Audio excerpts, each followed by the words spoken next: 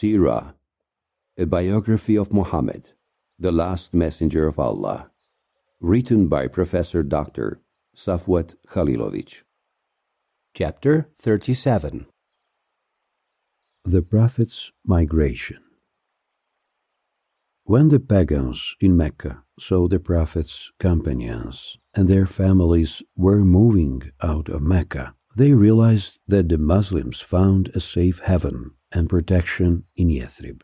This fact was a cause of great concern for the pagans, as they were aware that the Muslims could now wage a war against them, especially if they succeeded in uniting the two big tribes of Yathrib, the Aus and Khazraj.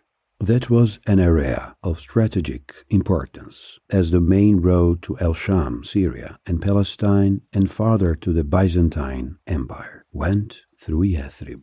The one who controlled that area could halt trade caravans and dictate conditions for safe passage.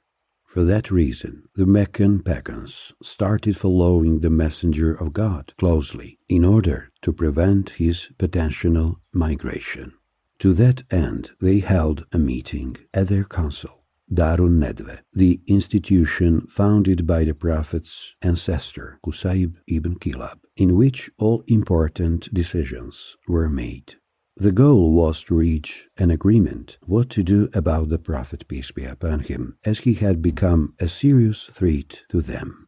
They agreed to select any one young man from each tribe, strong and of noble lineage, give each a sharp sword, and that the young men should all strike Muhammad simultaneously. In that way, they would kill him, but the responsibility for it would fall on several tribes.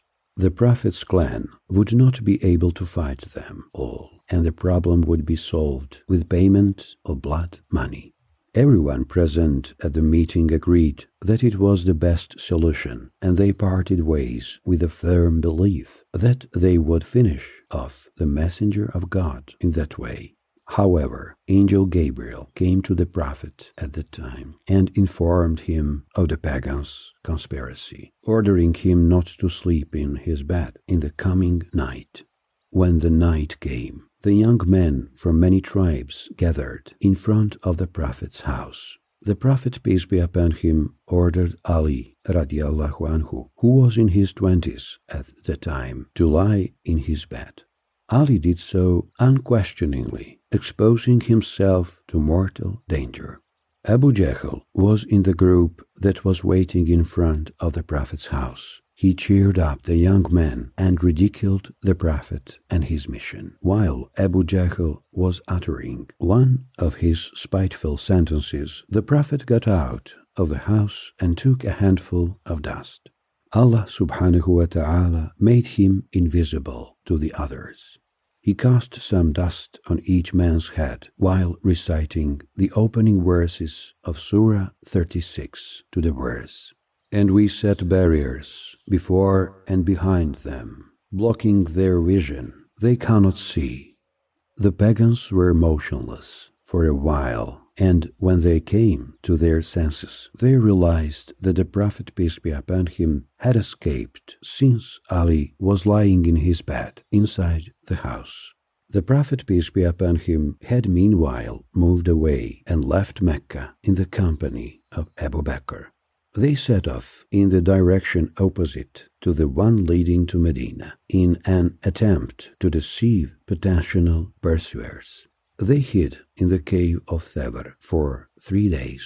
It is not easy to reach the Thabr cave, as the access road leads across steep cliffs.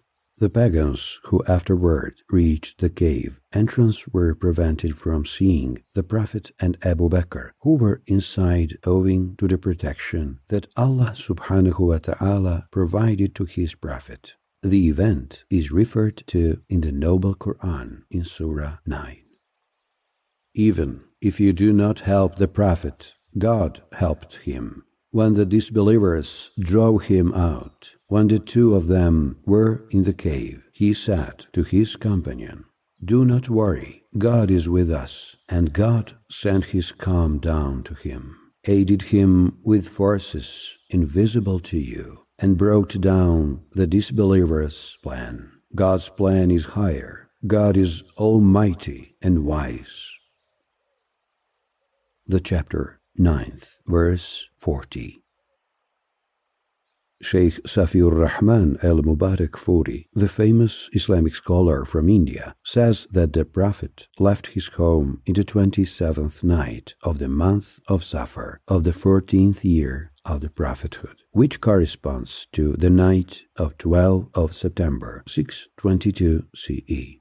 Al-Mubarak Furi, as well as the other biographers, note that Abu Bakr entered the cave before the Prophet to check if there were any snakes inside or anything else that might disturb the Prophet, peace be upon him, which is a clear sign of his love and respect for Allah's beloved. While they resided in the cave, Abu Bakr's daughter, Esma, would bring them food tied in a bundle of her waistband torn in two parts, for which she was nicknamed possessor of two waistbands. Abu Bakr's son, Abdullah, had a task to monitor and listen during the day what Quraysh intended and did, and to inform the Prophet about it during his clandestine night visits to the cave.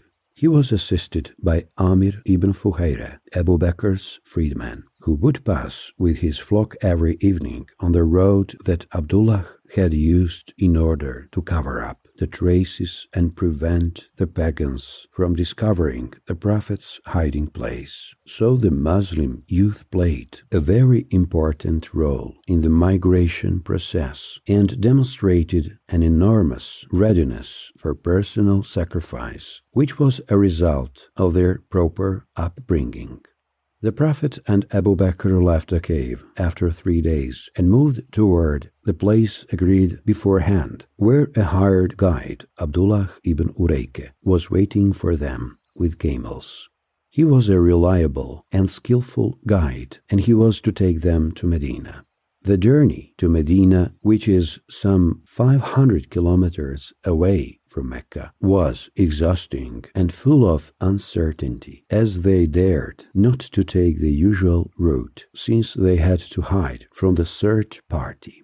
Amir ibn Fuhaira also traveled with them. It was during this journey that the famous event involving Suraka ibn Malik happened. He decided to pursue the Prophet so that he could get a reward Quraysh promised to whoever captured the Prophet.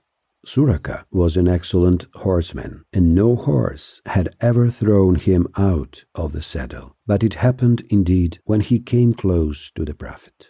Suraka resumed the chase, but the horse again threw him onto the ground and started sinking into the sand.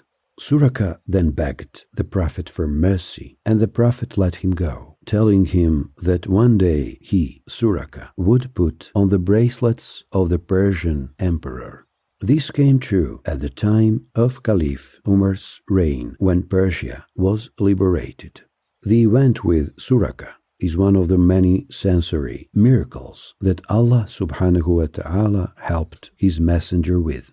On Monday, the 8th of Rabiul Awwal of the 14th year of the prophethood, or the 23rd September 622 CE, the messenger of God, peace be upon him, arrived in the place of Quba, in the vicinity of Medina.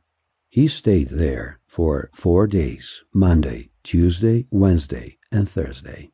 There he built a prayer house, masjid, where he performed ritual prayers, and that prayer house is considered to be the first built mosque of Islam. On Friday morning, the Prophet set off toward Medina. He was accompanied by his relatives of the Banu Najjar clan. At the time of the Friday noon prayer, they found themselves in the valley of Wadi Ranuna, the territory that belonged to the clan of Banu Salim ibn Auf, and they prayed there together.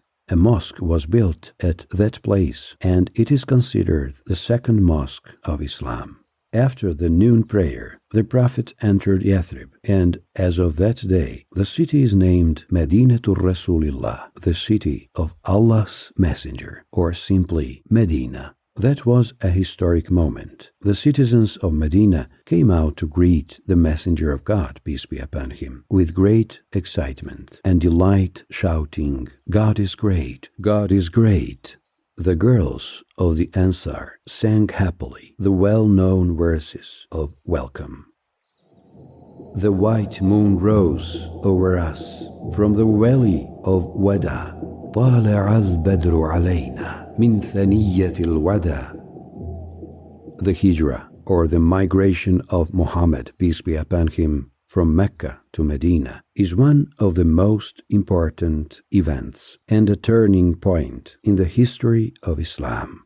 It was taken as the beginning of the Islamic era, and Muslims around the world calculate time in terms of that event. Since Muharram is the first and Rabiul Awwal, the third month in the Arabic calendar, the first of Muharram is set as the beginning of the Islamic Hijri calendar, which corresponds to 16th of July, 622 CE. That date marks the beginning of the Islamic calendar.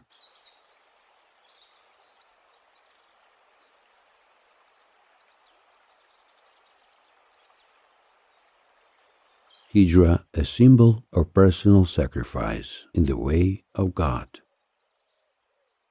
The Hijrah carries a multitude of lessons, among the most important ones being that it is a symbol of personal sacrifice in the way of God. The first Muslims abandoned their homeland, wealth, houses, and estates, proving that their faith was more important to them than anything else. All believers around the Prophet showed great readiness to make sacrifice in the migration process. Let us recall Ali, a young man who stayed in the Prophet's bed, exposed to the risk of being cut up by the United Arab Tribes that had agreed to kill the Prophet. Let us remember Asma, the girl whose task was to bring food to the Thawr cave, the hiding place of the Prophet and her father, Abu Bakr, in order to learn some information about the Prophet and her father. The pagan leader Abu Jahl slapped and beat Asma so hard that she started bleeding, but she revealed nothing. On the contrary, after the pagans had left, she went to the cave again, taking extreme risks. The person whose task was to follow and listen to what Quraysh intended and did at daytime, and to secretly visit the Thawr cave at night in order to pass that information to the Prophet, was Abu Bakr's young son Abdullah. Another young man was directly involved in the Hijrah operation, and his task was also very dangerous. Amir ibn Fuhaira's task was to drive his flock every evening over the road taken earlier by Abdullah ibn Abu Bakr to cover up the traces and prevent the pagans from discovering the place where the Prophet was hiding. The late martyr Mustafa Busulagic, a prominent Bosnian from the first half of the 20th century, wrote a very good paper about the significance of Hijrah, as the messages of that article apply in the present time as well. We shall quote several excerpts from it.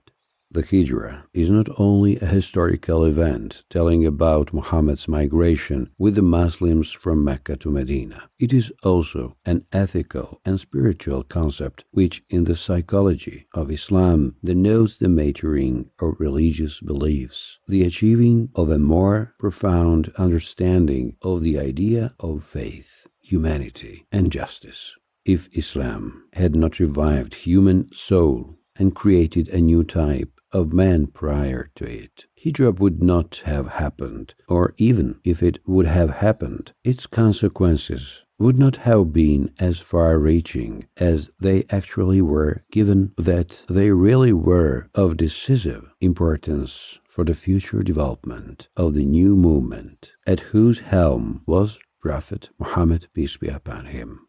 The enthusiasm for the guiding principle, the belief in its validity, and the readiness to make sacrifices for the ideal one is fighting for were the decisive factors for the fate and success of all revolutions in history. Every revolution and every movement, Islam included, have had their fanatics, heroes, martyrs, and fighters. The developments in Mecca compelled Muhammad and Muslims to migration, hijrah. For that reason, as the famous Orientalist Michelangelo Guide writes, hijrah does not mean an escape, although Muhammad was forced to go away because of the ambush laid by his fellow tribesmen who conspired to kill him, but a parting with one's own tribe and severing of all bonds that tied one in the pre-Islamic order. Abu Bakr, an affluent Meccan, did not jump at the first opportunity to save his life. On the contrary, he and Prophet Muhammad were the last ones to leave the jeopardized city. As a leader who was more concerned to protect his followers than himself, the Prophet was the last one to save his life in Medina, to which the spiritual center of Muhammad's teachings and struggle was transferred. The emigrants were welcomed as brethren by the Medinian Muslims, Ansar, who committed themselves unconditionally to help their newly arrived Meccan brethren. With their blood, Muhammad's companions showed that success without sacrifice and victory without struggle are not possible, that the ones willing to die for ideals are truly alive. Muslims were victorious because they loved death as much as their enemies loved life. That is how Hijrah came about. Hijrah brought about the Battle of Badr and the Battle of Ain Adain, which required sacrifices, and the sacrifices resulted in victory. The victory made life possible. The life created a culture. The culture and progress guaranteed an unhindered development and economy of the Muslims in the past. With the migration to Medina, which signified commitment and self-sacrifice, the Muslims not only won Mecca again, but also kept it for themselves permanently and created an enormous state. Throughout the history of Islam, the spirit of Hijrah was always the source of a new strength and spiritual awakening of Muslims at the risk of annihilation. Whenever the spirit of Hijrah was lost, a catastrophe ensued. The examples of Muslims in Spain, Sicily, Poland, European part of Russia, France, Hungary, Montenegro, Lika, and Serbia is a good lesson to us who live in the era of a totalitarian war unprecedented in the world's history and in the region of conflicted historical antagonisms.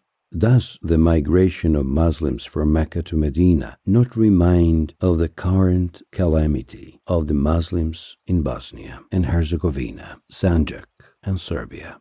Do our refugees, who are leaving their torched and destroyed homes, fleeing an enemy, not have something in common with the Muslims who left Mecca under the pressure of antagonistic crowds? Does the river of Spain's Muslims, who had retreated gradually from the Iberian Peninsula hinterland toward Granada, only to eventually spread all over North Africa, not remind of the dire situation of our refugees in Bosnia, Herzegovina, and Sanjak? Will the Muslims of these lands, at the most critical moment of their history, draw a lesson from these historical truths?